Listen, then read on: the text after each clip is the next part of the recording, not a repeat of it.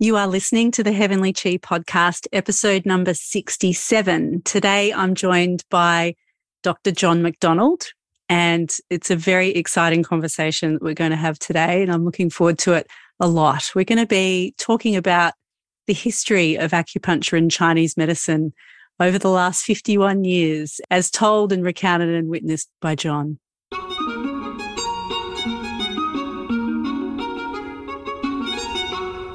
Welcome to the show today, John. Thank you. Thank you so much for having me. For those who have, grown up in Chinese medicine in Australia, almost everyone knows of you. Many people know you personally, have been taught by you, have been mentored by you. But we have a global audience, and some who are abroad may not have had so much interaction with you or may not know who you are. Would you like to start with an intro about yourself? Okay.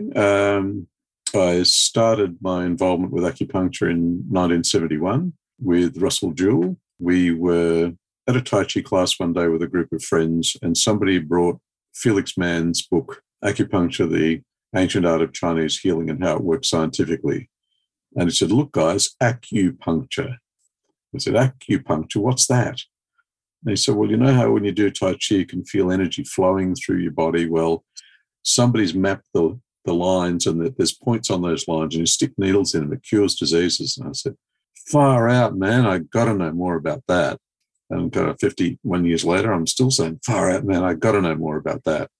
Because just the very idea that you can stick a needle in the periphery of the body and somehow that can have 120 different effects on different parts of the body, on every system, that is amazing. That is just so gobsmackingly amazing. And I think often it's easy for us to forget how extraordinary that very thing is. And there's so much to understanding what's actually going on there, what's happening. And some of the bits that are missing in terms of our ability to explain that are actually exactly the same bits that are missing in mainstream medicine. So, for example, much of the work that was done by the very well-known Beijing physiologist, Professor Han Jisheng, on all the opioid peptides involved in acupuncture for pain, that work was so original that basically is the basis for the understanding of opioid peptides in mainstream pain medicine. Everybody in mainstream pain medicine that's ever studied its history knows Han Jisheng. And so while trying to figure out how acupuncture worked, he found out a great deal about how pain and how it's influenced by opioid peptides in the body works. And so I'm convinced that if we ever reach a point where we have a fairly comprehensive understanding of acupuncture, we will have by that stage contributed significantly to expanding physiology, because the bits that we need to understand what is happening are bits that are still missing. I know that commonly people imagine that physiology is kind of done and dusted, and that's just so far from the truth. When researching allergy, I was amazed to find out that nobody knows yet what causes allergy.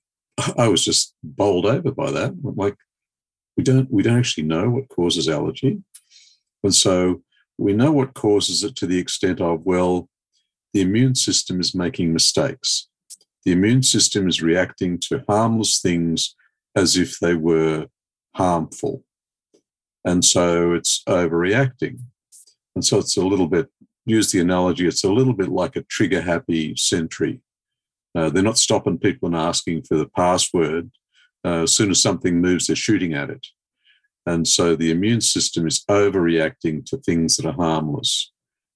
And that's all very well, but, let's play Why Mummy. Why Mummy? We don't know. That's where we get off. We don't know. We don't know why the immune system is making a mistake and identifying something as foe when in fact it's not friend either. It's just nothing. It's irrelevant. It's unimportant. And so we've got kind of the hygiene hypothesis, and you see that like kicking around the internet a bit, we need kids to get their fingers in the mud. And where that comes from is a Danish study where they were comparing children in Denmark who were raised in city apartments and kids in the country on farms. And what they found was that the kids on the farms had a much lower level of allergy. And I was saying, well, it's because when the body is learning to set the immune system in terms of educating it about what matters and what doesn't matter, what's harmless, what do you ignore? And so the country kids have had a lot more exposure to things that their immune system has learned to ignore as harmless. They kiss pigs and they roll in mud and they have grass pollen up their nose. And so that's the hypothesis, is that the immune system doesn't learn what it needs to ignore by just not having exposure to it. So when some city apartment dwelling kid first encounters grass pollen, its immune system goes, and freaks out. Now, that's okay as far as it goes, but if you go back to the original statement, kids in the city have higher rates of allergy than kids in the country. That means kids in the country have allergy too. Maybe not at the same rate, but kids that have been brought up with a well-educated immune system that's had lots of exposure to animal body fluids and various organic compounds, they still get allergy. And also we see sudden allergy occurring in adults. So you'll have a guy, he's 42, he's been eating peanut butter every day of his life since he was 4, and then one day they go to a Chinese restaurant and he has an anaphylactic reaction to peanuts. They're like, hang on a minute, he wasn't allergic to peanuts yesterday. And today he's so allergic that it's putting him in hospital. What is happening here? And the immune system changed its mind. But why? Why did the immune system change its mind? And so I think sort of broadly we can say, if you use the military analogy of friend and foe recognition, that failing to recognize and deal with an enemy is what causes cancer and a few other diseases like Parkinson's and Alzheimer's, is you get waste or junk protein that should be dealt with by the body and it doesn't recognize it and doesn't deal with it. Then we have autoimmune disease, that's friendly fire. And so the immune system is attacking cells that are actually healthy. So it's failing to recognize the receptors on the cell surface that say, hey, we're friendly. And somehow it doesn't recognize that. And then on the other hand, we have allergy, where harmless substances are identified as enemy. And so there's a core there. And the core is about the immune system making bad decisions. And if we take a step back from that, you go, did you just say the immune system makes decisions? Well, yes, clearly it does, because it can't make bad decisions unless it's making decisions. And so the immune system makes decisions. Wow. Like, we don't have anywhere in our physiology the idea of the body making decisions. And yet that experience of what happens when things go wrong, it should tell us, well, yes, the body can choose. The body can make decisions. That alone is like a revolution in physiology, because we just don't, in mainstream physiology, we don't even have that idea. And yet it seems, to my mind, that seems pretty obvious, that you can't have a body making bad decisions unless it is making decisions. I love where this is going, because then I imagine that you've mapped your Chinese medicine lens on top of this medical physiology lens to go, well, okay, the decision-making aspect and the friendly fire aspect of autoimmune disease and the making mistakes aspect of allergic response. How have you mapped your Chinese medicine understanding on top of these perspectives? Well, I've reached the point where I'm convinced that every attempt to theoretically frame allergy that I've seen in Chinese medicine is wrong. Unfortunately, I can't tell you what's right because I don't understand it yet. So I've seen people say it's deficiency. And so one fairly common thing you'll see in a few journals, articles, and a few books is allergic rhinitis has 3 patterns: lung deficiency, spleen deficiency, kidney deficiency. I saw 151 people in our study and I didn't see any deficiency anywhere, not once. And so the fact that the immune system is overreacting, that's fullness to me. That's not deficiency. You've got this overreaction. It's not an underreaction. And so when we talk about Wei Qi deficiency, we have a fairly specific meaning for that. We mean people catch colds easily. Wei Qi Butsu, Wei Qi without a leg to stand on, literally. Wei Qi without a leg to stand on is catches colds easily. So if we translate that into biomedicine, then that's about mucosal immune response. And that means that in mucosal immunity, it's not very efficient. And that is things probably like lysozyme and complement and various other native parts of the innate immune system. So again, if you want to put that into the military analogy, that's your border scouts. They're not supposed to be doing battle. They're not supposed to be taking on a regiment of tanks. They're just there to let you know that there's been a problem. And so they communicate to the rest of the immune system, hey guys, we've got a problem here. And so catching colds easily means that process of early recognition of an invasion and calling in the troops to deal with it, that isn't very efficient. So that's catches colds easily. That's Wei Qi deficiency. But that's not a trigger-happy sentry, and that's not friendly fire. It's none of those things. And so, as I see it, we need to grow our theory and develop new theories that can somehow frame friendly fire or trigger-happy sentry or whatever.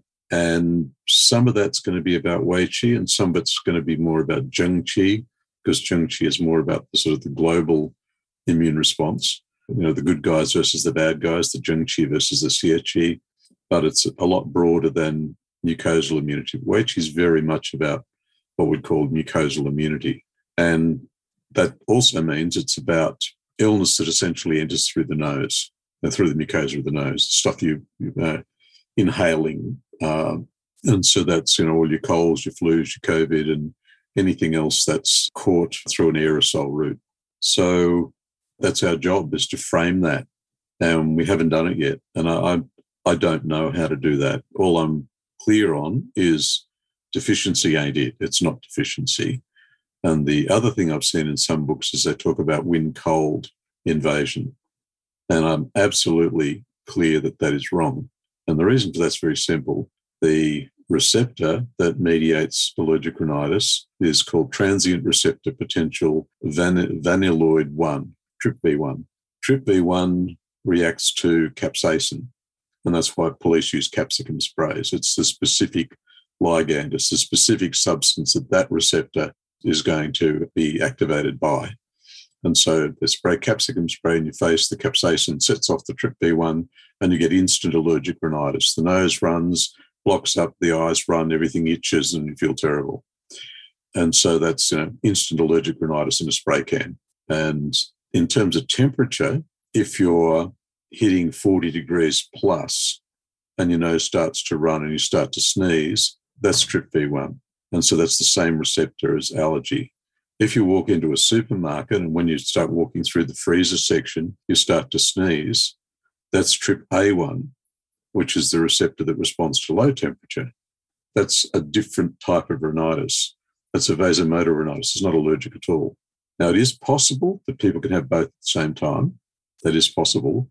But when you're strictly talking allergic rhinitis in its pure form does not respond to cold temperature. And so wind-cold pattern, gone. That's just wrong. So in the uncomfortable position of having crossed off all of the above and being left with nothing and still not knowing what it is. I know what it's not, but I don't know what it is. And so what I can say is we've got more work to do on that, and a working theory for allergy is not yet available in Chinese medicine. Mm. But it sounds like there might be some heat in there as part of a compound diagnosis of some sort. Well, there's always heat and inflammation. And so, rubor, calor, dolor, tumor, the good old 4 characteristics from Celsus the Roman, not Galen the Greek, because it would have been Greek if it had been Galen. No, it was Celsus. And so that's why we've got our 4 characteristics of inflammation in Latin. So heat, redness, pain, and swelling. Yeah. So the heat and the redness, that's hot. And in terms of processes, basically you've got inflammatory pain, you've got swelling, and then you've got heat and redness. And heat and redness are all about vasodilation. And so the reason something gets hot or red is because the local blood vessels have dilated and more blood has come into the area. That's why it's red, that's why it's hot. Mm. And then you've got inflammatory pain, and then you've got swelling. And swelling is a different process. That's HPA axis. hypothalamic pituitary adrenal axis. And that's really clear. We know that that's what causes the swelling. And so we know that acupuncture in allergic rhinitis modulates the HPA axis and it modulates TRPV1, because otherwise we wouldn't get the outcomes we get. Mm.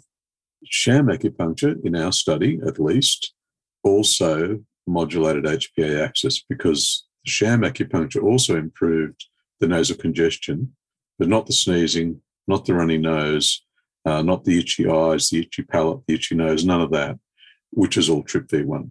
So the good news is that despite not having a clear Chinese medicine diagnosis to work with, you've still got the outcomes from the study where there was a difference between the sham acupuncture and the real acupuncture group. Is that right? That's right, yeah. So in a nutshell, the real acupuncture moderated both the TRPV1 and the HPA axis. The sham acupuncture modulated only the HPA axis. So the other thing about the study that I found surprising was that the number of people that had real acupuncture who thought it was sham and the number of people that had sham acupuncture that thought it was real was exactly the same number. Wow. Oh, damn, I thought I was a bad liar. I fooled people without intending. So there you go. There you go. And you published that a couple of years ago. Yes. We had 3 publications from the study. So the first 2 were review articles on the anti-inflammatory effects of acupuncture. And then the third one was the results of the study. And that was in Annals of Allergy, Aspirin, Immunology. And that made me really happy, because the whole point of doing the study was to be read by allergy specialists. It wasn't for acupuncturists. There's nothing in there that acupuncturists probably didn't already know. But I really wanted allergy specialists to see that, because I wanted to show them this is how it works, because if you show people how it works, they forget to ask you if it works. And so I'm so sick of that, like, if it works question. So you just ignore that question, step past and go, well, actually, this is how it works. And they go, oh, so that's how it works. And then they forget to ask if it works, because it's real, it's tangible, and in terms they can understand, in terms they're familiar with. And so what's the response been from the allergy specialist community to your publication? It's been mixed. And so in the United States, I'm just trying to remember the full name, it's quite complicated. It's a sort of Otolaryngology Head Neck Surgery Foundation. In their clinical practice guidelines, they list acupuncture as an option for people that prefer a non-pharmacologic. Yeah, I hate that, but the Americans always say non-pharmacologic, not non-pharmacological. Yeah, I'm a growing Nazi, I admit.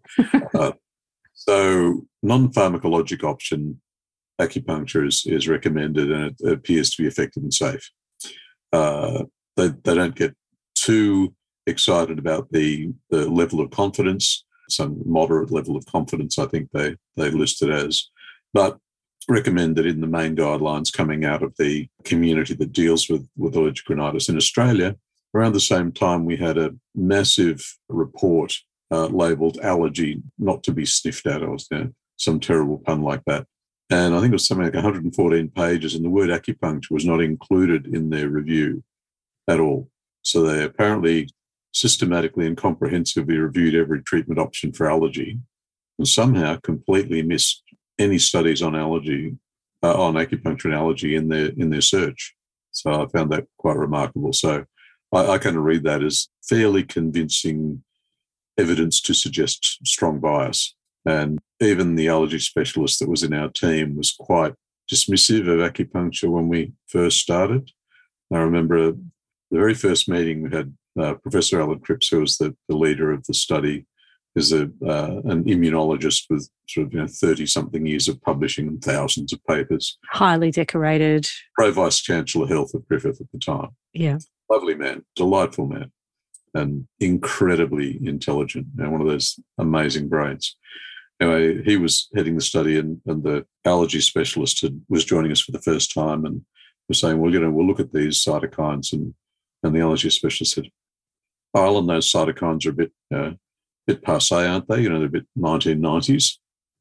And without missing a beat and without getting upset at all, he just said, oh, really, Pete? And just rubbed them off the whiteboard. I said, so what would you suggest? And wrote up Pete's suggestions and said, and in the same meeting, he said, oh, well, they'll probably all just turn out to be, competing diffuse noxious stimulation. And diffuse, Pete, that's, isn't it a bit 1970s? That's Milzek and Wall. The next time we met, he said, oh, look, I owe you an apology. He said, what I really meant was, even if this is a complete failure, we might get some usable data. Well, that was an apology. Okay. It's a very backhanded apology. So I couldn't resist. I said, well, actually, I owe you an apology too. I said Paingate was very 1970s, actually 1967. My apologies. But, yeah, he wasn't at any stage sort of overly excited about acupuncture. I think that his practice, which is the busiest allergy practice on the Gold Coast, I don't think they're referring too many people to acupuncturists. And so I think there's still a very pharmacologically oriented mindset there amongst allergy specialists. So are we being taken seriously? In some countries, yes. Here, no. Mm. We like things the way that they are here in Australia a lot of the time, unfortunately. Yeah. Mm. I don't know. Maybe it's sort of something weird like that people with conservative personalities are drawn to allergy. I don't know. But yeah, the allergy specialists here do seem to be amongst the most conservative of medicos. Well, it kind of fits that metal type personality, doesn't it? They're the super conservative, very, they like precision. They like things that are, I don't know how I would even explain it, but I know that our listeners understand what I mean when I say that metal type personality. Oh, yes. Yeah. So we've had a brief understanding of your first learnings of what that acupuncture existed. Yes. And we have an understanding of where you've gotten to so far in your career, where you've had, you've achieved your PhD and you've published a study on allergic rhinitis. What happened in between? Well, what happened after I said, far out man, got to know more about that, is we asked where the book came from that had been brought to the Tai Chi class. And he said, I got it from this chiropractor bloke who has just come back from England where he did a course. And I said, wow, would he be interested in teaching us what he learned? He said, I don't know, I'll ask him. And a couple of weeks later, there we were in someone's lounge room with a kid's blackboard in the corner, and Russell Jewell was teaching us acupuncture. And after a year of one night a week, sort of gypsying around different people's lounge rooms in that sort of circle of friends, he declared that we'd finished. And he gave us each a packet of 10 needles and said, go out there and treat all your friends and relatives. It's the only way you'll learn. And we said, Russell, could we watch you put a needle in, perhaps? Oh, yeah, of course. Boyd, please take your shirt off and lie down on the floor. So Boyd lay down on the floor and Russell got these 1-inch needles and put them in bladder 23. So see, that's it. That's all there is to it. Oh, okay. So that was our 780 hours of supervised clinical training, and so off we went. Kind of makes you sort of quake now when you sort of look at it. Yes. We did. We went and treated our friends and relatives and then started charging people and opening clinics and stuff like that. So my first, I was a psychiatric nurse at the time, and I was still in training when I did that course with Russell. And my first occasion where I was actually treating people was at the Drug Dependency Service in Sydney. And so a colleague and I, who was a GP, who was also studying acupuncture with Russell at the time, decided to approach the health department and offer a narcotic withdrawal program using ear acupuncture with electrode, which is what we'd read up in a paper by Wen and Chung from Hong Kong, because they'd published in 1973 and said, hey, we accidentally found out that if you stick a needle in the lung point and the ear shen and stimulate them with 125 hertz alternating, that nothing will happen for 20 minutes. At the end of 20 minutes, all the signs and symptoms of narcotic withdrawal will disappear. And so we did that. And we did that for a year, 6 months there and 6 months in a private clinic. Over that period of time, we would have seen about probably 250 odd people. And that's exactly what happened on almost every occasion that nothing happened for 20 minutes, and after 20 minutes, the signs and symptoms disappeared. We had no idea what was going on. We just knew it worked. There was a guy in Lincoln Hospital in the Bronx, Michael O. Smith. He was working with other practitioners who kind of got airbrushed out of the history because they were Black Panthers. So it was actually the Black Panthers that developed the narcotic withdrawal program initially. And Michael O. Smith, as the psychiatrist at the hospital that was working with them, became the face of it, and the Black Panthers sort of disappeared out of the narrative. He was also using the Win and Chung originally, and then over time he developed that to his 5-point protocol that became the NADA protocol. But he started out doing exactly what we were doing. We found on about, I think it was 4 occasions, that somebody didn't get complete alleviation of all signs and symptoms. So they might have still been a bit nauseous or some other symptom. And so we added a couple of body points, but only 4 times. And that was like 250 people who, in theory, were each being treated 9 times, although not everybody turned up for all their treatments. So 9 times over 3 days. So every 8 hours for 3 days. How important was the eStim in that treatment protocol, do you believe? I believe it was absolutely vital, because it took a long time, because at the time we're treating, no one had even imagined that there was such a thing as an endogenous opioid. Nobody imagined the body could produce its own opioid-like substances. So it was just, well, there was like science fiction. And it wasn't until 1998 that it was finally established that what was happening was dynorphins, because it was 125 hertz. So when beta endorphin was discovered, and we saw it had an induction time of 20 minutes, we went, oh, that's it, it's beta endorphin. We're wrong, because beta endorphins produced at low frequency, like around 4 hertz, but we were doing 125 hertz. So what we were doing was dynorphins, and that was going to the kappa receptors, which are in the spine, not in the brain. And that really surprised everyone. We kind of went, oh, like that's not even in the brain, that's in the spine. But essentially, the withdrawal symptoms were caused by a lack of stimulus of the opioid receptors by an opioid. And so we were generating a endogenous opioid, which was occupying those receptors, and they're all shutting up to stop screaming. But it was 1998 before somebody actually established that in a study. And so in the interim, we're just doing what worked. And with the NADA protocol, are people mostly doing that without the eStim now? Yes. And does it have the same effectiveness, or is it different? Or I don't know, but there was an interesting development there. So Michael O. Smith started off with the same points we were doing, the same eStim.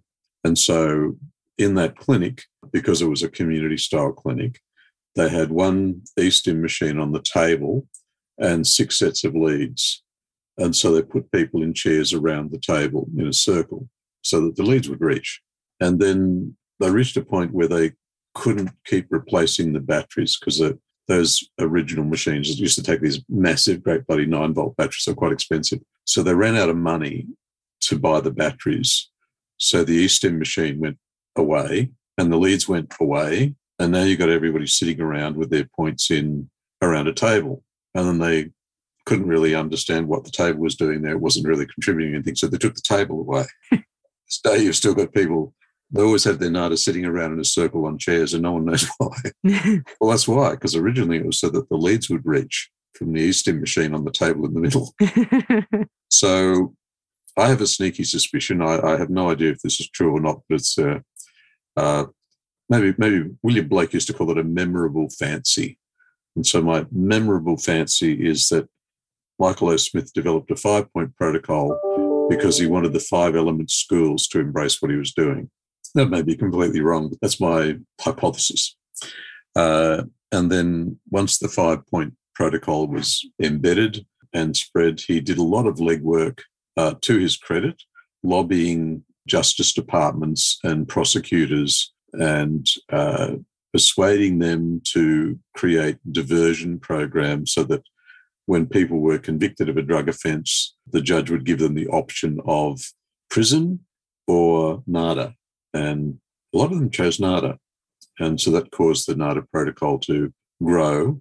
One of the unfortunate things that happened there, I think, was that because you had a lot of people being trained just in the ear acupuncture protocol, and that was all.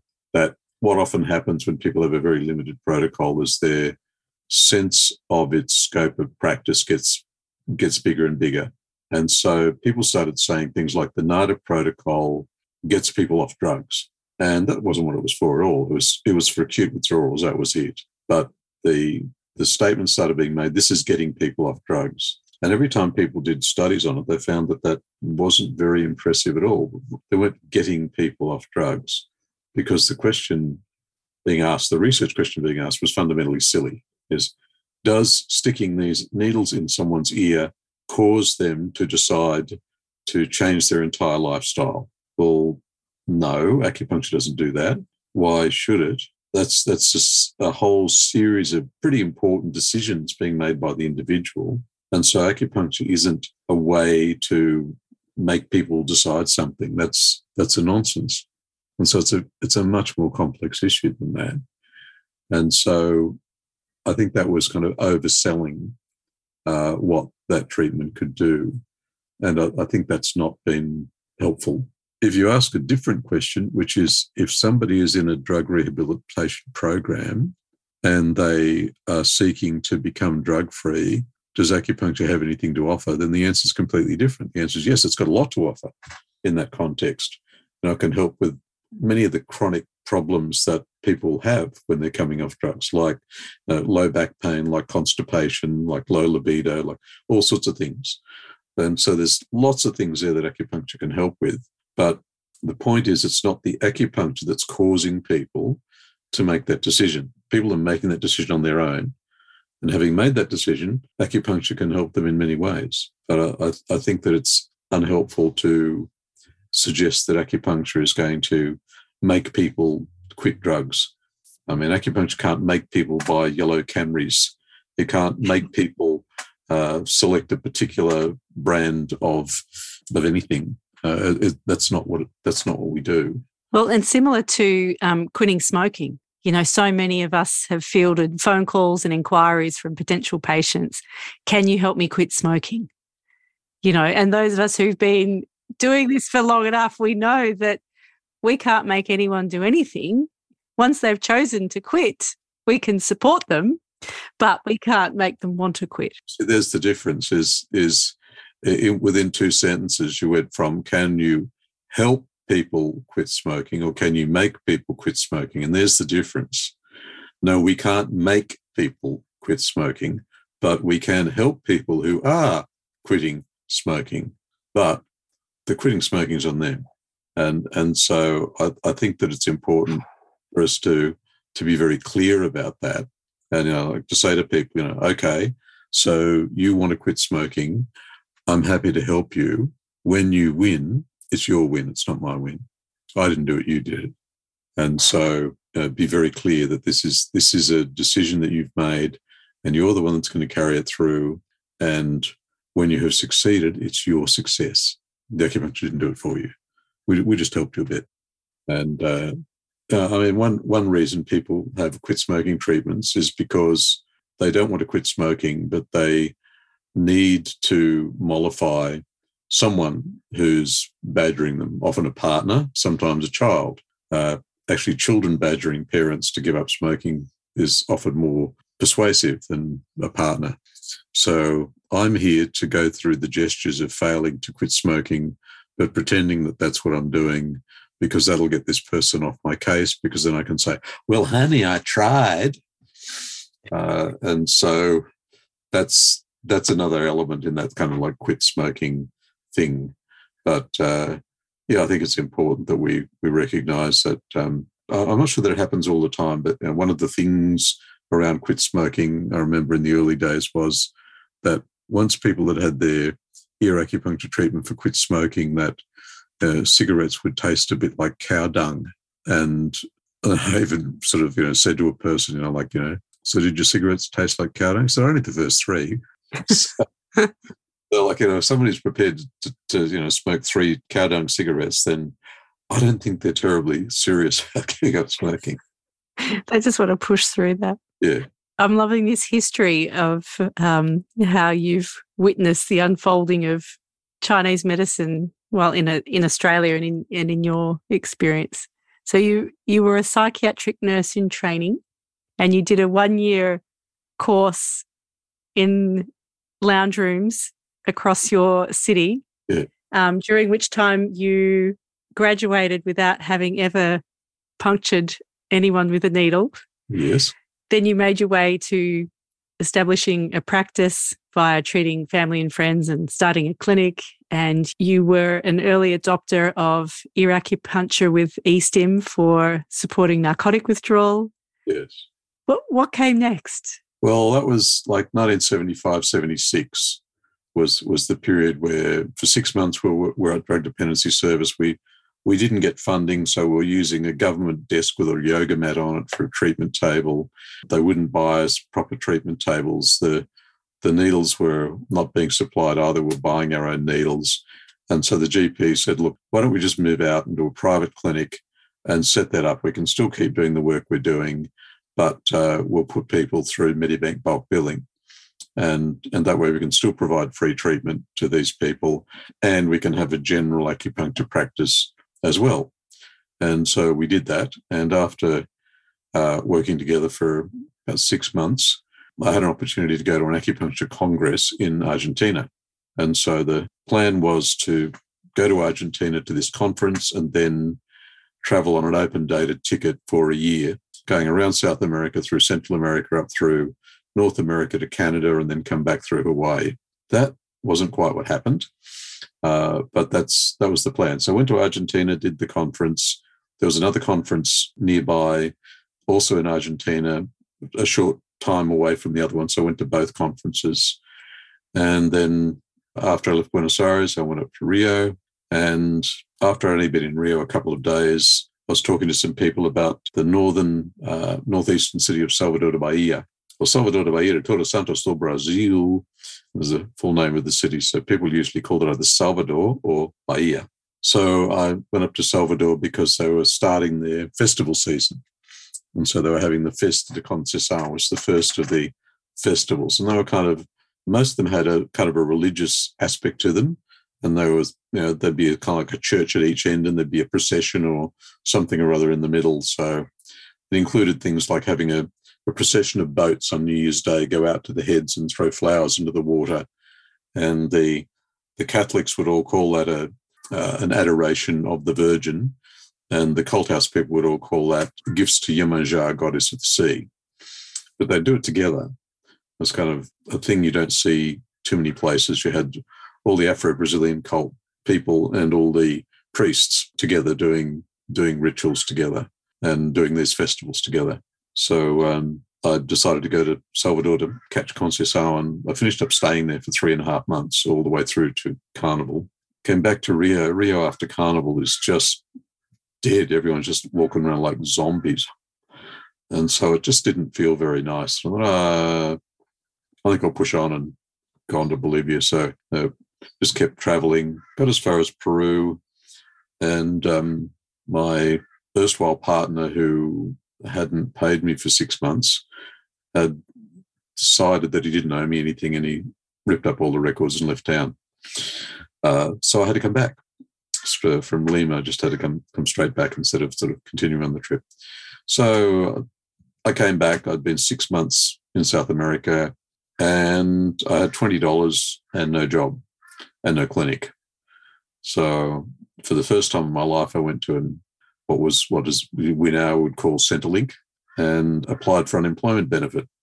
And they said, "Oh, you're a registered nurse. We got a job for you." And so the next day I started back at nursing.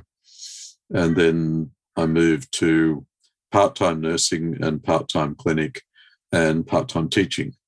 So the year that I came back from South America, I started teaching the Van Buren Bachelor course at Russell's College. It was a new course. And I was one of the lecturers in that. So 1977 was when I started teaching. So I was teaching, had a small practice, and did part-time nursing. And I kept kind of moving in and out of nursing every time I was in a position where I didn't have a clinic. So, for example, when I first came from Sydney to the Gold Coast, didn't have a clinic, and it was on college breaks. There was no teaching at the time. So I went back to nursing, and then sort of part-time nursing, teaching, practice, and then eventually established a practice more solidly. Did a lot of teaching, did a fair bit of kind of educational admin. So 1998, the college in Brisbane, which was then Australian College of Natural Medicine, was going for accreditation of a bachelor. So I did a lot of the writing of that bachelor course and defended it to the educational authorities and the CAP panel. Then they started a branch on the Gold Coast, and so then I was teaching on the Gold Coast in Brisbane. I was doing a lot of teaching and a little bit of practice, and by then, no nursing. Then I had the opportunity to had a contact from David Legg, who had originally been one of my students. And then after he graduated and I was dean of a college in Sydney, I hired him as a lecturer. Also Jane Littleton, she was a student, and then I hired her as a lecturer. And some years later, it was 2005, David Legg contacted me and said, look, we're putting a master's together at University of Western Sydney, and I'm coordinating the acupuncture unit, so I'd like you to do some lectures for us. And so I was, yeah, sure. So we agreed on a number of topics that I was going to lecture, but it meant travelling to Sydney 4 times a year to do these lectures. And that was for over 2 years. And I realised that I was going to be travelling to Sydney 4 times a year for 2 years, and at the end of it, I wasn't going to have a master's, but all the people I was teaching were. And I don't like that idea. So I said, hey, David, can I enroll in this thing? And he said, yeah, sure. So I did. So some days I was a student and I wore my regulation student jeans. And on other days I was a lecturer, so I wore my business dress. So that kind of helped me to keep clear about my roles on the day. And I think it probably helped my classmates to be clear about when I was a student and when I was a lecturer. And so at the end of that, I graduated with my master's, and in the second year of the master's, I started casting around looking for a PhD. So I started off looking to history professors. History professors that were interested in original history in Australia, and I wanted to write a PhD on the history of acupuncture in Australia. And that didn't happen. And then one day a friend who was a business lecturer at Griffith said, look, I think you should come and talk to the Pro Vice Chancellor of Health. There's a lecture on being given by a Nobel laureate, so he'll definitely be there. So if you turn up to that lecture at Griffith, I'll make sure you get introduced to him. And then, sounds good. So I went along to the lecture and I was introduced to him, and I said, Professor Cripps, I have an interest in doing a PhD at your university in the effects of acupuncture on the immune system. And he immediately gave me this intense look and whipped out a business card. I want to talk to you. I didn't know he was an immunologist. It was just like so lucky. It was one of those serendipities. And so he said to his wife, who was standing next to him, he said, look, I'm going to be away overseas for a couple of weeks, but when I come back, I want to talk to you. And then he said to his wife, make sure my secretary puts him through when he rings. And she said, yeah, I'll do that. So then I went to see him at his office, and I took him an executive summary with a pile of references, 1-page executive summary of the pile of references showing that acupuncture had been shown to modulate the immune system. And so he looked at that, looked through the references, and he said, gee, there's a few journals here I'm not familiar with. Have you got hard copies? I said, yeah, sure. So deliver them to my office. So I did.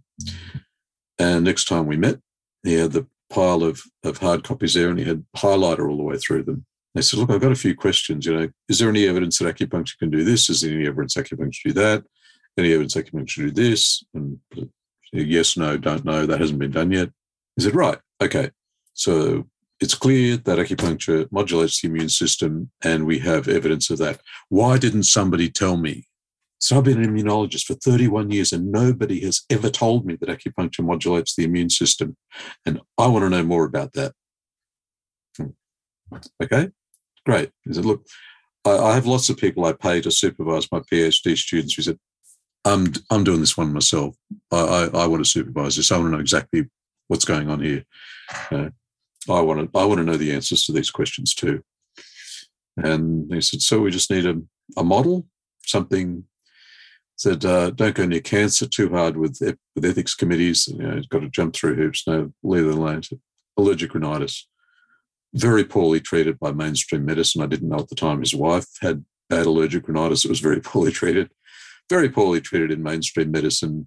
And so if acupuncture can affect that, then we put the team together. So we brought in the allergy specialist, and then we invited Carolyn Smith from Western Sydney, and Charlie Shui from RMIT, because he'd already done a few studies on allergic rhinitis.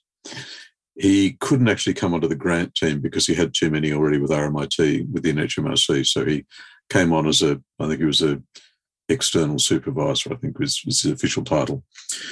And then Alan said, have you got anybody from an overseas university, like a prestigious overseas university would be helpful, makes us look good on the grant. I said, how about Stanford? He said, perfect. So as it happened, when I was in Japan in 2006, doing the WHO Western Pacific Region Office point location standard, I was the Australian rep on that for that particular meeting. And I met Brenda Goliano, who was an associate professor from Stanford. And she worked as a pediatric anesthesiologist. And she'd been doing acupuncture on kids for years at the Lucille Pickard Hospital on the campus of Stanford University. And we had long conversations about all sorts of things. And one of the things we talked about was the work that I'd done on narcotic withdrawal. And she said, look, I said, I'm dealing with these kids all the time that are born to addicted mothers, and we have to withdraw them. So if I could do that without the drugs, that'd be sweet. She said, if this might even get me back into the lab with the rat. She said, I really think I'm going to have to research this. If I do that, will you help me? I said, yeah, sure. So I contacted Brenda and said, look, I know I said I'd help you with your research, but would you help me with my research? And said, yeah, sure. So that was the team. And so I was the only person on the team that wasn't a professor. and we were from 1, 2, 3, 4 different universities. I mean, if I'd put together an A team handpicked, I couldn't have picked better.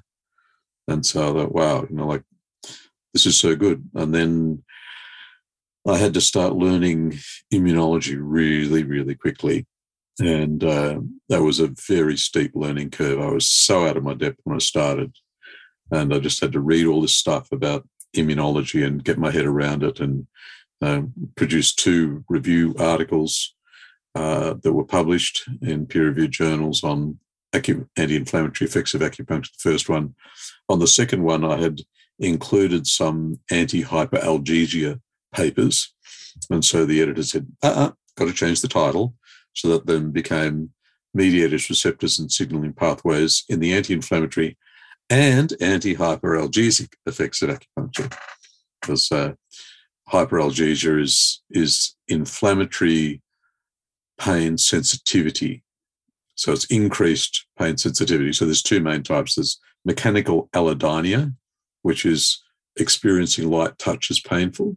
So being so sensitive that even light touch is experienced as pain. And thermal hyperalgesia, which is experiencing even slight heat as burning pain. And so that was the second review. And then we published the results of the study when we were done. So it took me 3 years of the treatment phase. So the whole thing took me 9 years. So took 2 years just to get accepted as a candidate and get funded, and then 7 years to actually do all the work. So 3 years was the actual clinical practice, and it took 2 years to write up and do all the stats, and then another 2 years to finish and submit and get the thesis accepted and publications.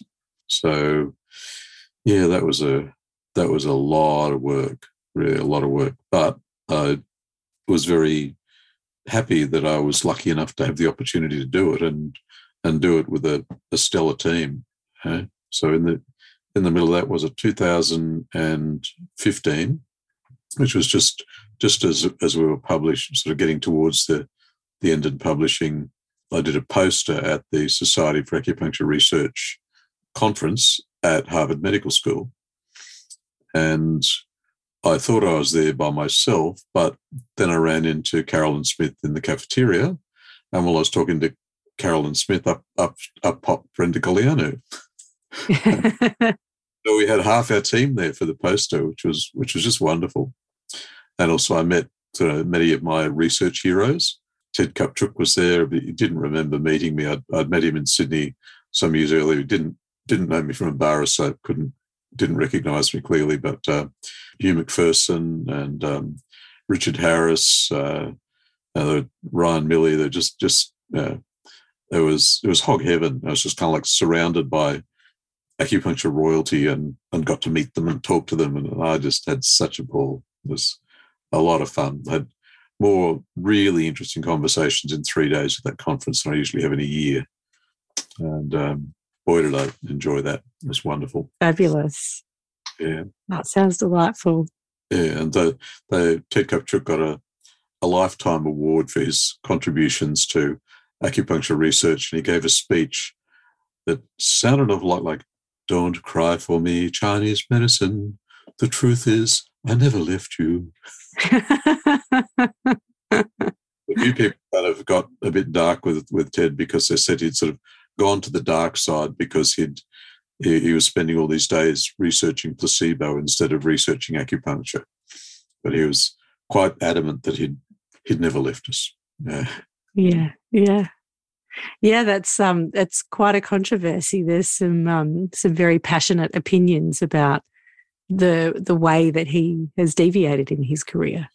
Yeah, well, I think probably one of the most significant things that he's done recently was the stuff that he did as part of a team on the placebo, because that to me is the last nail in the coffin of the idea that placebo-controlled trials have any scientific value at all.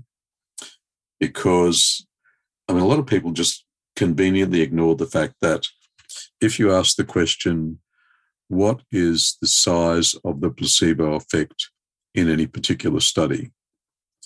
The answer, by looking at different studies and compiling them, is it's somewhere between 0 and 100%. But that's not science. That's nonsense. And so you get this person saying it's 33%, that person saying it's 46%, this person saying it's 90%, and they're all based on studies. So the only conclusion that any sensible person can reach is there's something desperately wrong with the way this is being measured, or people are measuring different things. But to say placebo is a solid, known baseline that we can use in a study to compare unknowns to, that's arrant nonsense. It's an unknown compared to an unknown, which is completely useless in science. And so it's not a solid baseline. Then Ted Kupchuk published a paper in which he said evidence for a consistent or reliable placebo responder is methodologically very weak. And so you have the idea that a person will respond to a placebo one day and the following day, exactly the same placebo, they won't respond to it. And a person might respond to a placebo for caffeine, but they have no response to a placebo for alcohol. So having observed that, he and a team went on to look at correlations between seed genes and placebo responses. And they found that if you have these seed genes, that correlates with you getting intoxicated by placebo alcohol. If you don't have those seed genes, placebo alcohol have no effect on you. If you got these seed genes, you will get stimulated by placebo caffeine. If you don't have those genes, no effect. And so unless you're actually going to do a genetic profile of every person in a study, doing a placebo study is absolutely useless. You have no idea, because you're going to have some people in there that have got the genes that will predispose them to react. And then, of course, there's the epigenetics. We haven't even gone to the epigenetics yet. We've only looked at the genes. Well, there's still so much about epigenetics that we don't even know. Until recently, we thought that 95% of our DNA was junk. Yeah. And it's only just recently that we've begun to question, well, maybe it's not junk, maybe it actually does something. And we've identified that we know it does something, we just don't know what yet. And so the world of genetics is just, it's in such infancy. Yeah, well, I mean, it started off with, nature or nurture, sort of like back in the 50s. Is it all about nature or nurture? So you had all those identical twin studies and all that stuff. I remember doing that in psychology back at Sydney Uni in the early 70s. And now it turns out it's genes as they're affected by the environment and the environment. So you sort of, it's almost like a robber as you finish up, back where you started, chewing your own tail.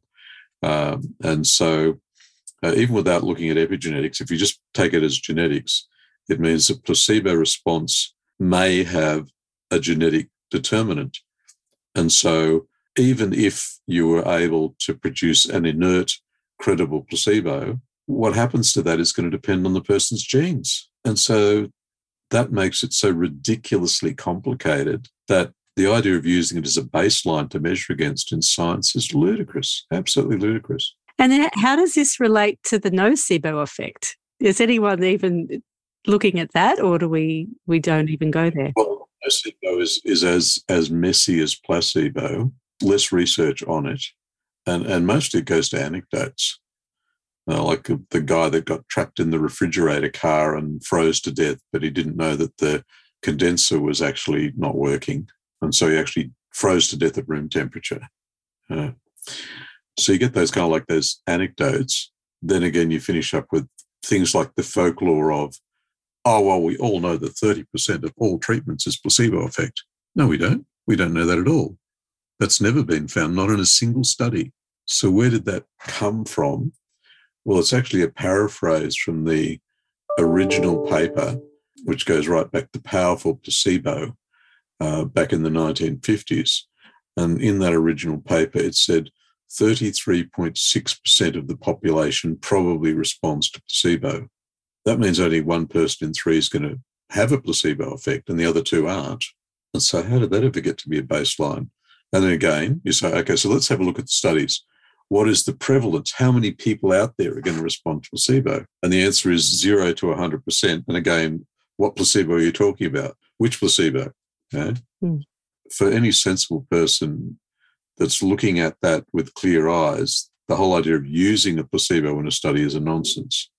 And so the only thing that makes sense is to compare existing interventions for safety, effectiveness, not efficacy, safety, effectiveness, and cost effectiveness. That's the only thing that matters. And so head-to-head studies, that's really the only thing that makes sense. And then for those that have been part of the conversation on Acupuncture Research Share Group recently, they will have seen that wonderful study that Mel Hopper-Koppelman brought to our attention, which showed that on 1,576 different medical interventions, that 94% of them were not supported by high-quality research. It's such a devastatingly high number. 6%. 6% of all of those medical interventions were supported by high-quality research. And so here we have the Chinese Medicine Board putting out a position statement saying that we should only be using high-quality research to support our advertising. We're going like, that's only 6% in mainstream medicine. What is that in acupuncture research, which has had so much fewer papers? That's a ridiculously high bar. Like if you take that through to clinical practice guidelines, you say, okay, let's base our clinical practice guidelines on high-quality research. So, look, Doc, I got bad news, but 94% of what you're doing now, you're going to have to stop because we don't have good enough evidence for it. He goes, well, what am I going to use?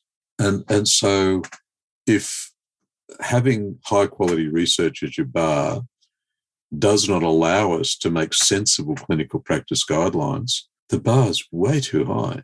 It's way too high. It's not useful. And so all of those very expensive randomized controlled trials and systematic reviews, I mean, when we did our study, the average size of a grant for a single study from NHMRC was $256,000.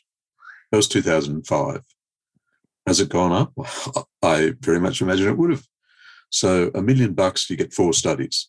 You can't do a systematic review on 4 studies, so you're going to have to spend another couple of million until you got, maybe 20 studies. Okay, so we're now up to $5 million, and that's one systematic review.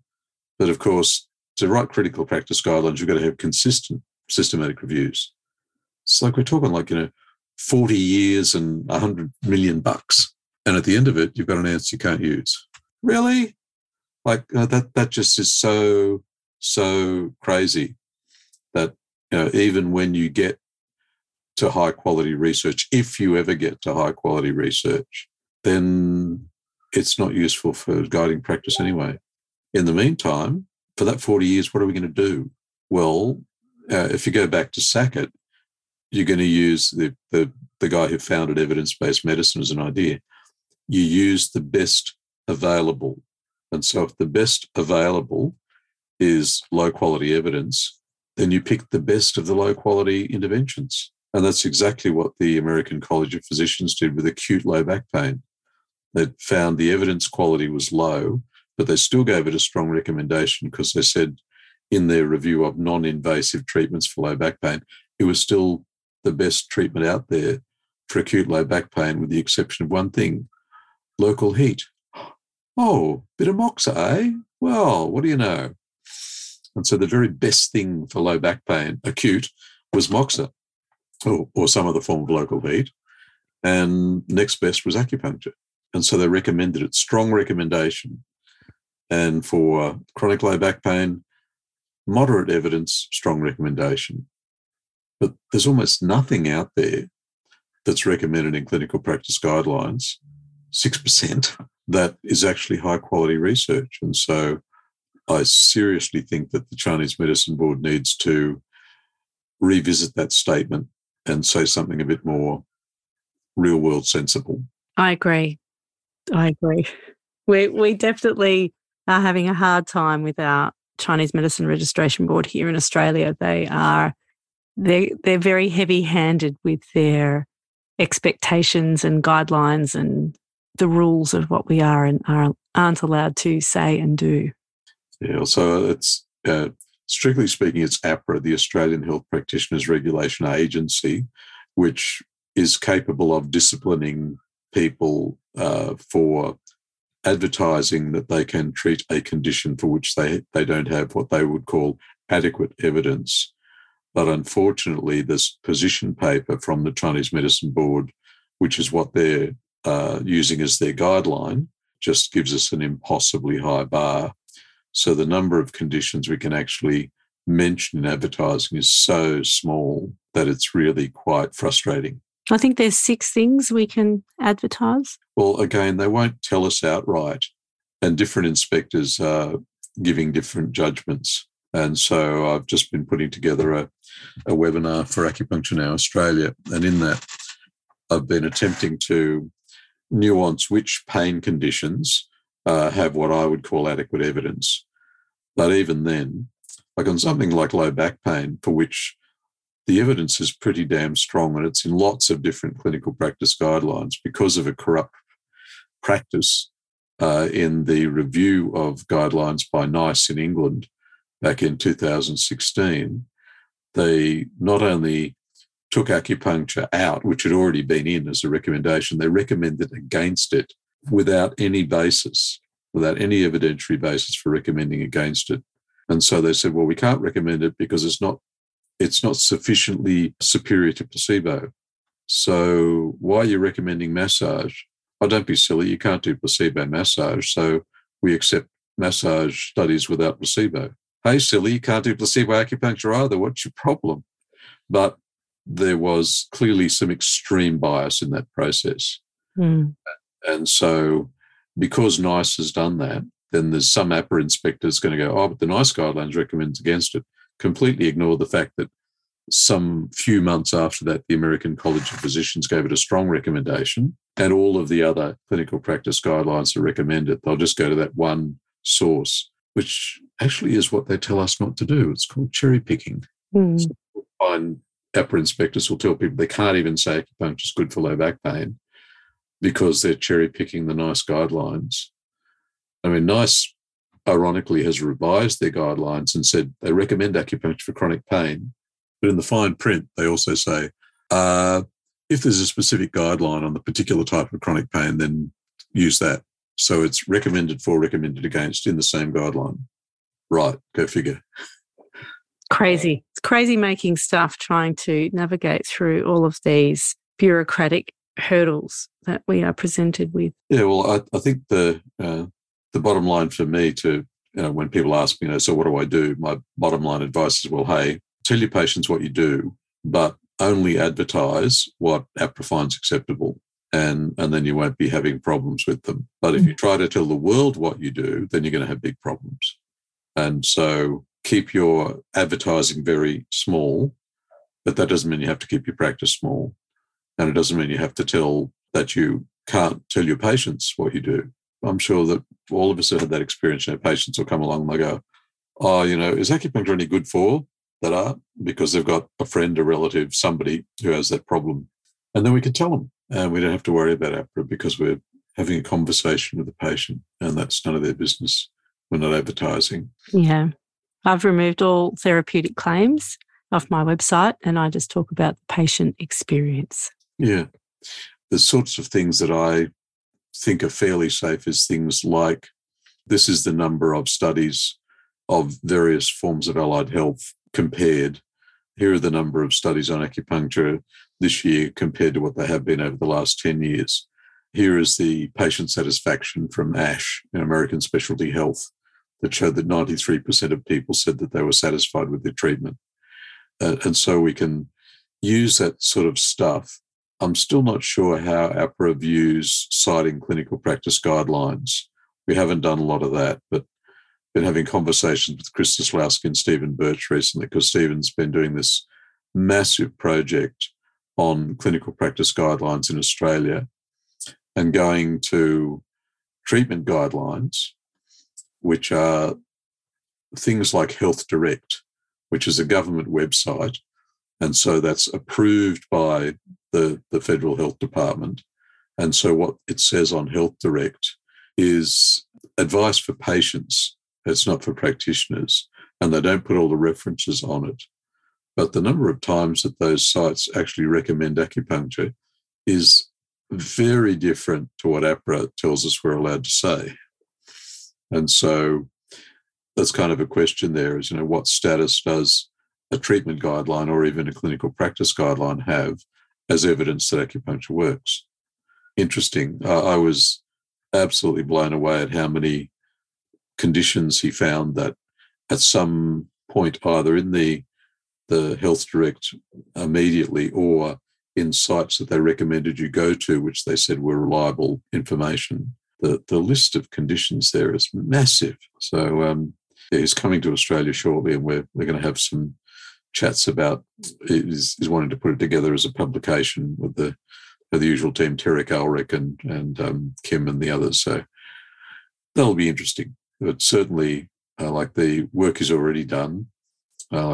In Paris, the number of positive recommendations for acupuncture in either clinical practice guidelines or treatment guidelines was already up to 4,300 and something. Wow. Back in 2018. Wow. And it was for 346 different conditions.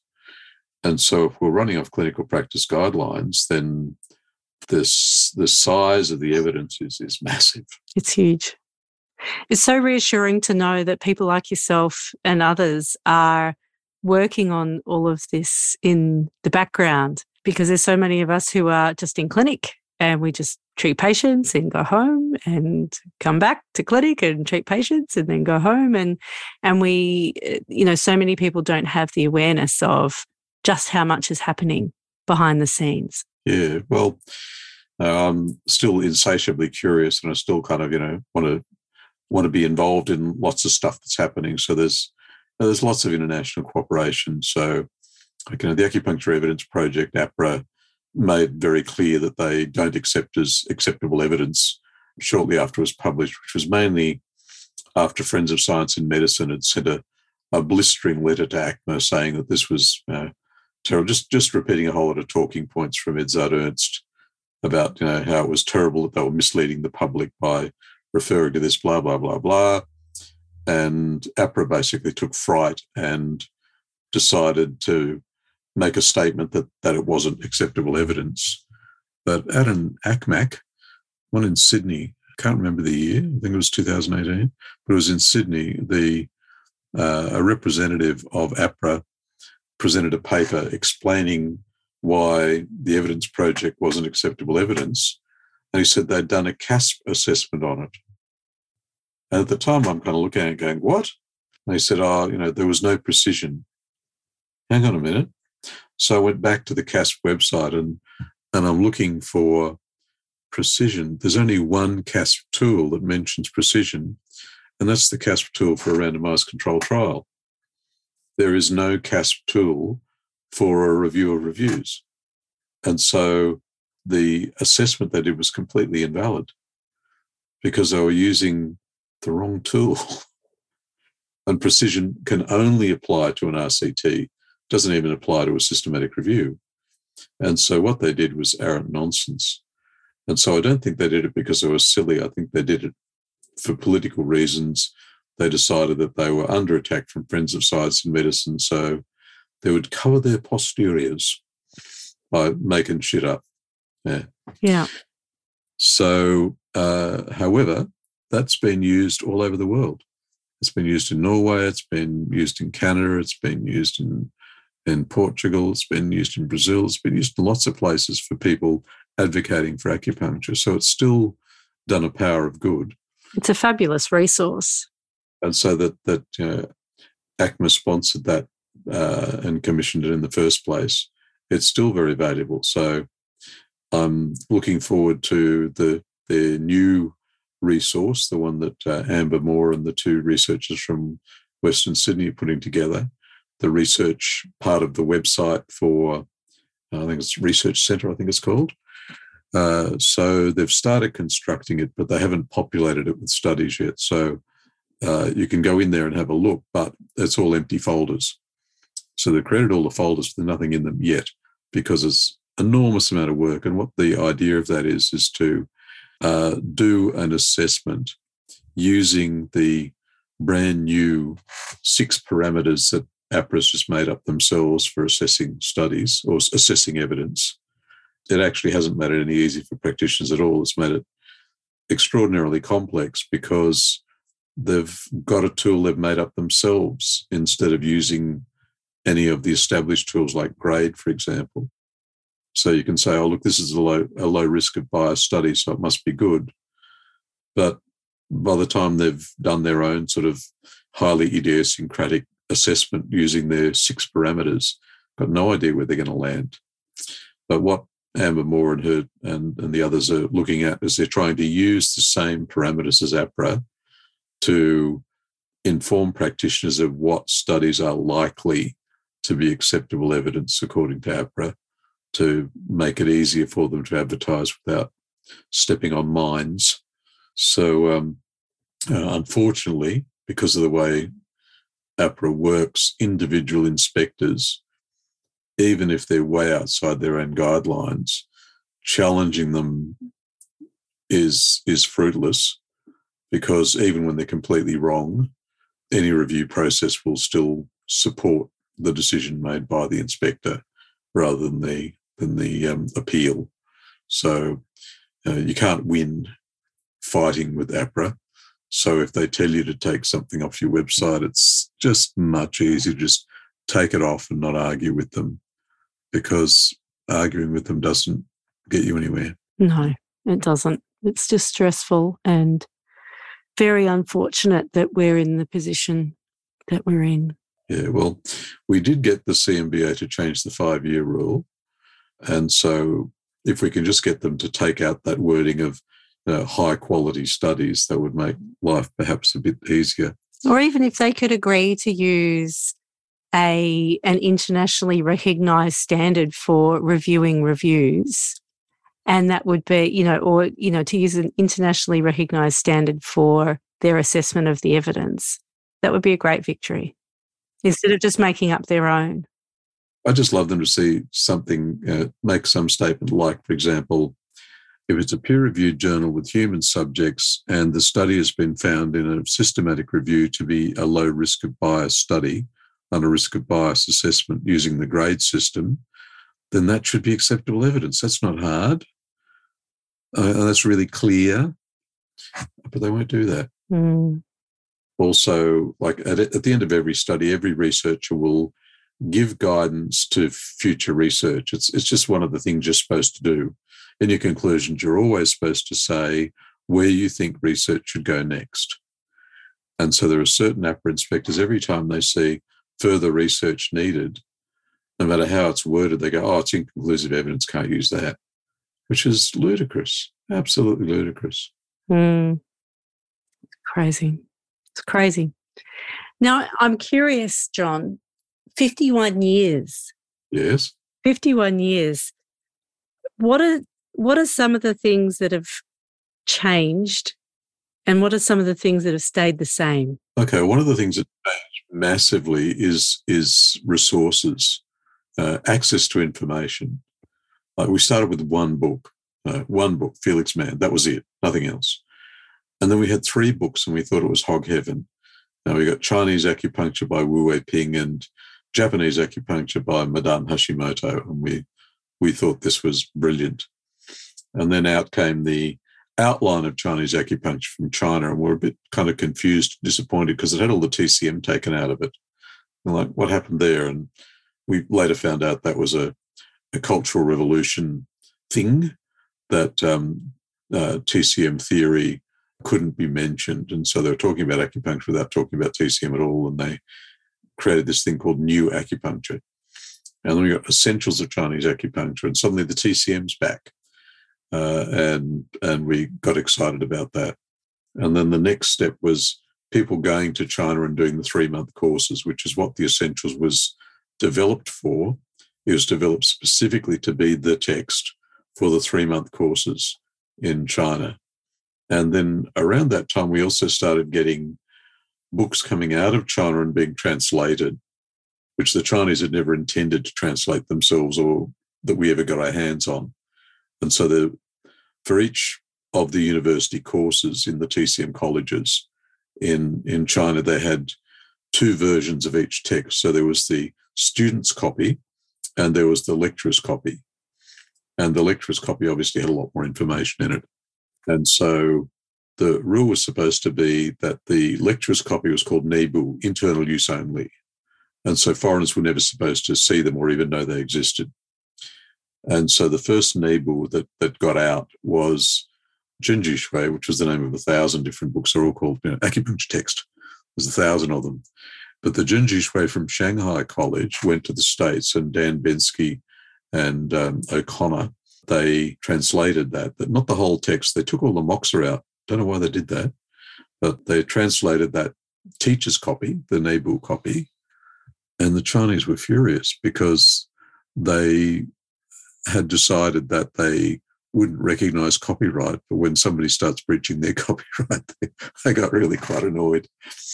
And then after that, lots and lots and lots of text came out of China and were translated. I picked up books in China in 1984 and translated them myself, and that's how I created Zhang Fu Syndromes initially, which was published by the New South Wales College, and then later that became a joint publication with Joel Penner in California, who added all his herb material to it, so it became a conjoint herb and acupuncture text, and that's how that book came about and how it came to be published in California.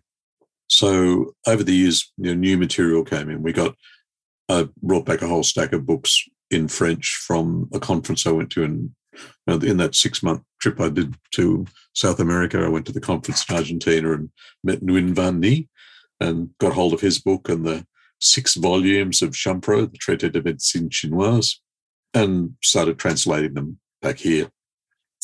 So that was new information. So we kept getting new information here, new information there. And then Ted Kupchuk came and Giovanni came, and we had various sort of people bringing information. So Ted Kupchuk had studied in Macau. Giovanni had done one of the Nanjing 3-month courses. And so we was just sort of getting more and more information all the time. And now there's more extraordinarily good books published in a week than we used to have in a decade back then. And so the quality of the material coming out, and so we kind of got to modern Chinese TCM. We sort of got a pretty good handle on that and good texts on that. And then we started to move beyond that to what came before 1956. And so people started translating historical material. And now we've got a whole cadre of extraordinarily skillful translators, the sort of Leo Locks and Sabine Wilms and Lorraine Wilcoxes and Michael Browns and Alan Sowers, all these amazing people, Will Searles. There's so many of them now that are able to bring to us all of that amazing historical material that came before the TCM structure. And so now we've got an embarrassment of riches, as more stuff than we can read. And if we tried to buy every book that was published, which we all used to do, we'd be broke because there's just so many marvelous books these days. You've got to be really selective and go, oh, I'd love to buy that. Oh, I'd like to buy that. Oh, no, I'd better just pick that one. And you've got three books that are published at the moment. Well, I've got the 3 volumes of Acupuncture Point Dynamics. Kung Fu Syndromes is still in print.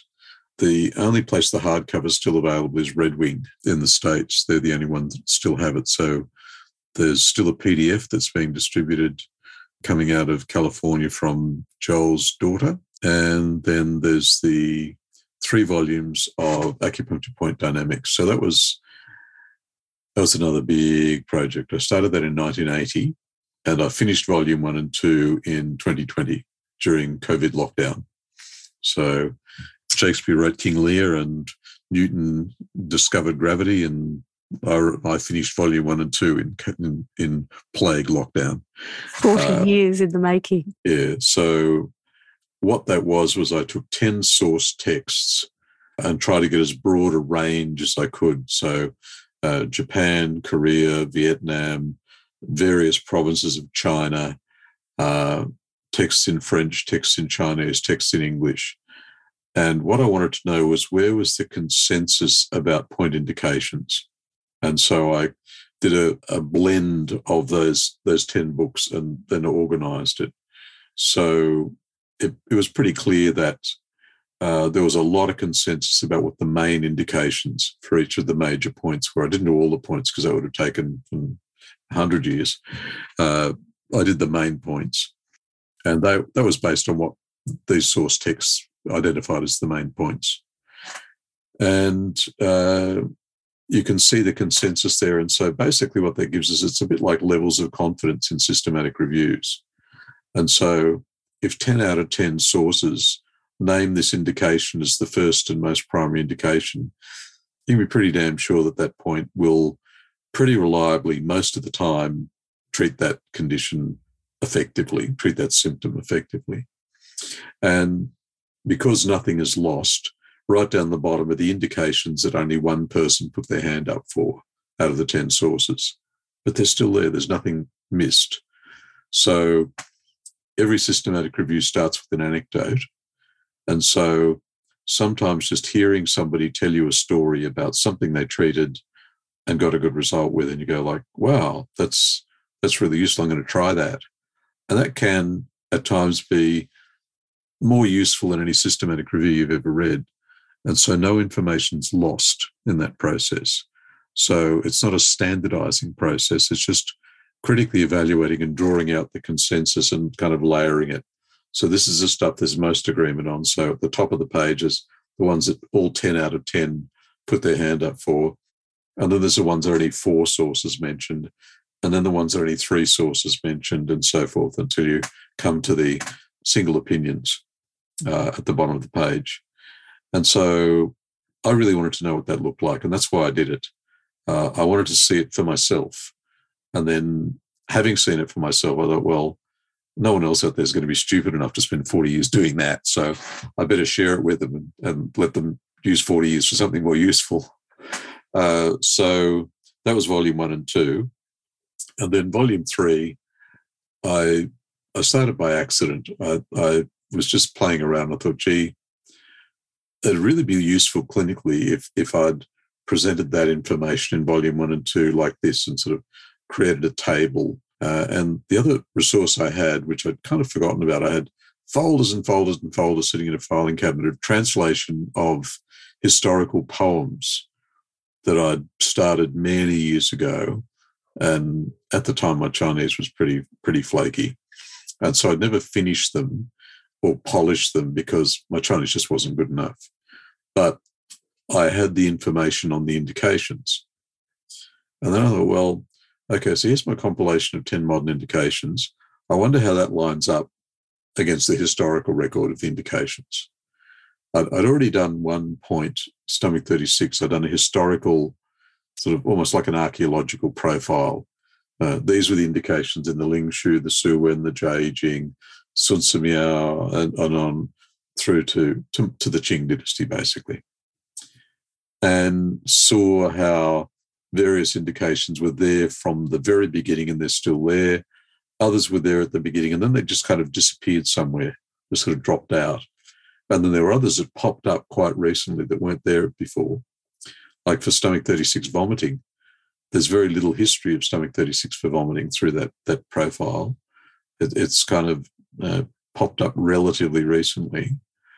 And so I was very interested in that. Like, if a point's been used for something and then it stops being used for that, what happened? Was there a change in trend, or did people just find something better that worked better? What happened? And so I'm fascinated by questions like that. And so you can only answer questions like that when you've got all the information in the big picture, which is why you have to spend ridiculous amounts of time sort of putting that all together. But then once you've got it and you can see it, you're like, oh, so that's what it looks like. And that's what drives me to do that sort of stuff. But then also with a sort of a vague awareness that, I'm going to be able to share this with people when it's done so that they won't have to do this. Because if I think it's useful, then other people are probably going to look at that and say, yeah, that's useful for me too. So that's what volume 3 sort of, I started playing with tables and coming at things from a slightly different angle. And by the end of the day, I think I'm running volume 3. Oops. I love the way your brain works, John, and I'm sure that so many of our listeners will be curious to absorb your unique genius. And so we'll put the links to those books and where you can purchase them in the show notes. And there's some webinars that you have as well. We'll put some links to those. So if you want to hear more of John's knowledge and wisdom, it just pours out of him, and there's so much to soak up.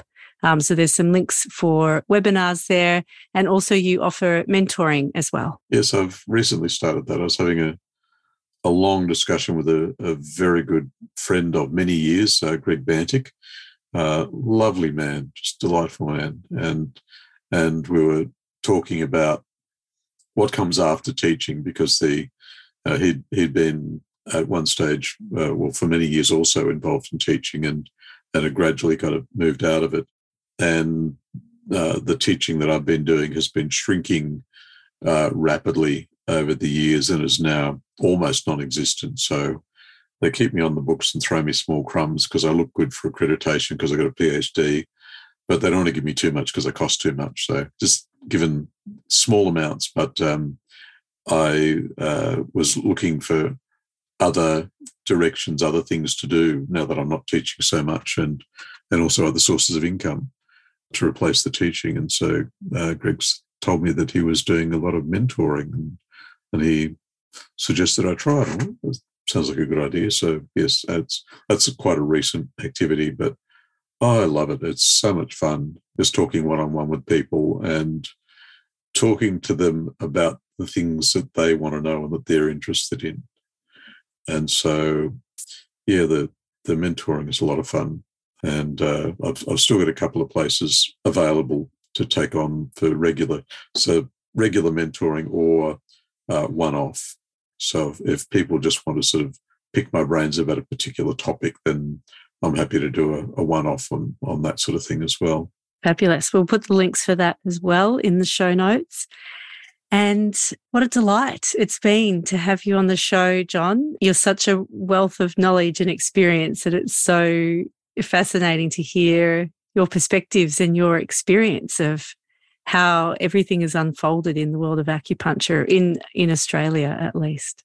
So thanks for coming. Thank you very much. I've just submitted an article to a journal in Portugal on the history of acupuncture development in Australia, and I'm writing another article from a different perspective with Judy James for another journal at the moment. It's a Chinese journal that we're working on, and so that's kind of caused me to revisit a lot of that stuff.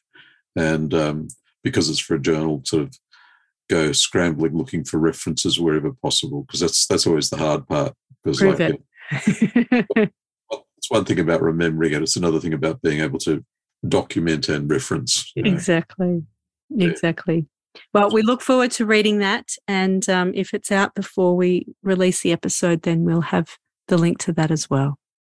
But let's have you on again soon, John. This sounds like fun. So I've greatly enjoyed myself. Thank you so much. It's been a lot of fun. You're so welcome. And thanks to our listeners. You can like, comment on this episode, give any feedback that you like, or you might even have some questions for John. You can post those on our Facebook page if you're wanting to interact, or on our Instagram page. That's it for today. Bye for now.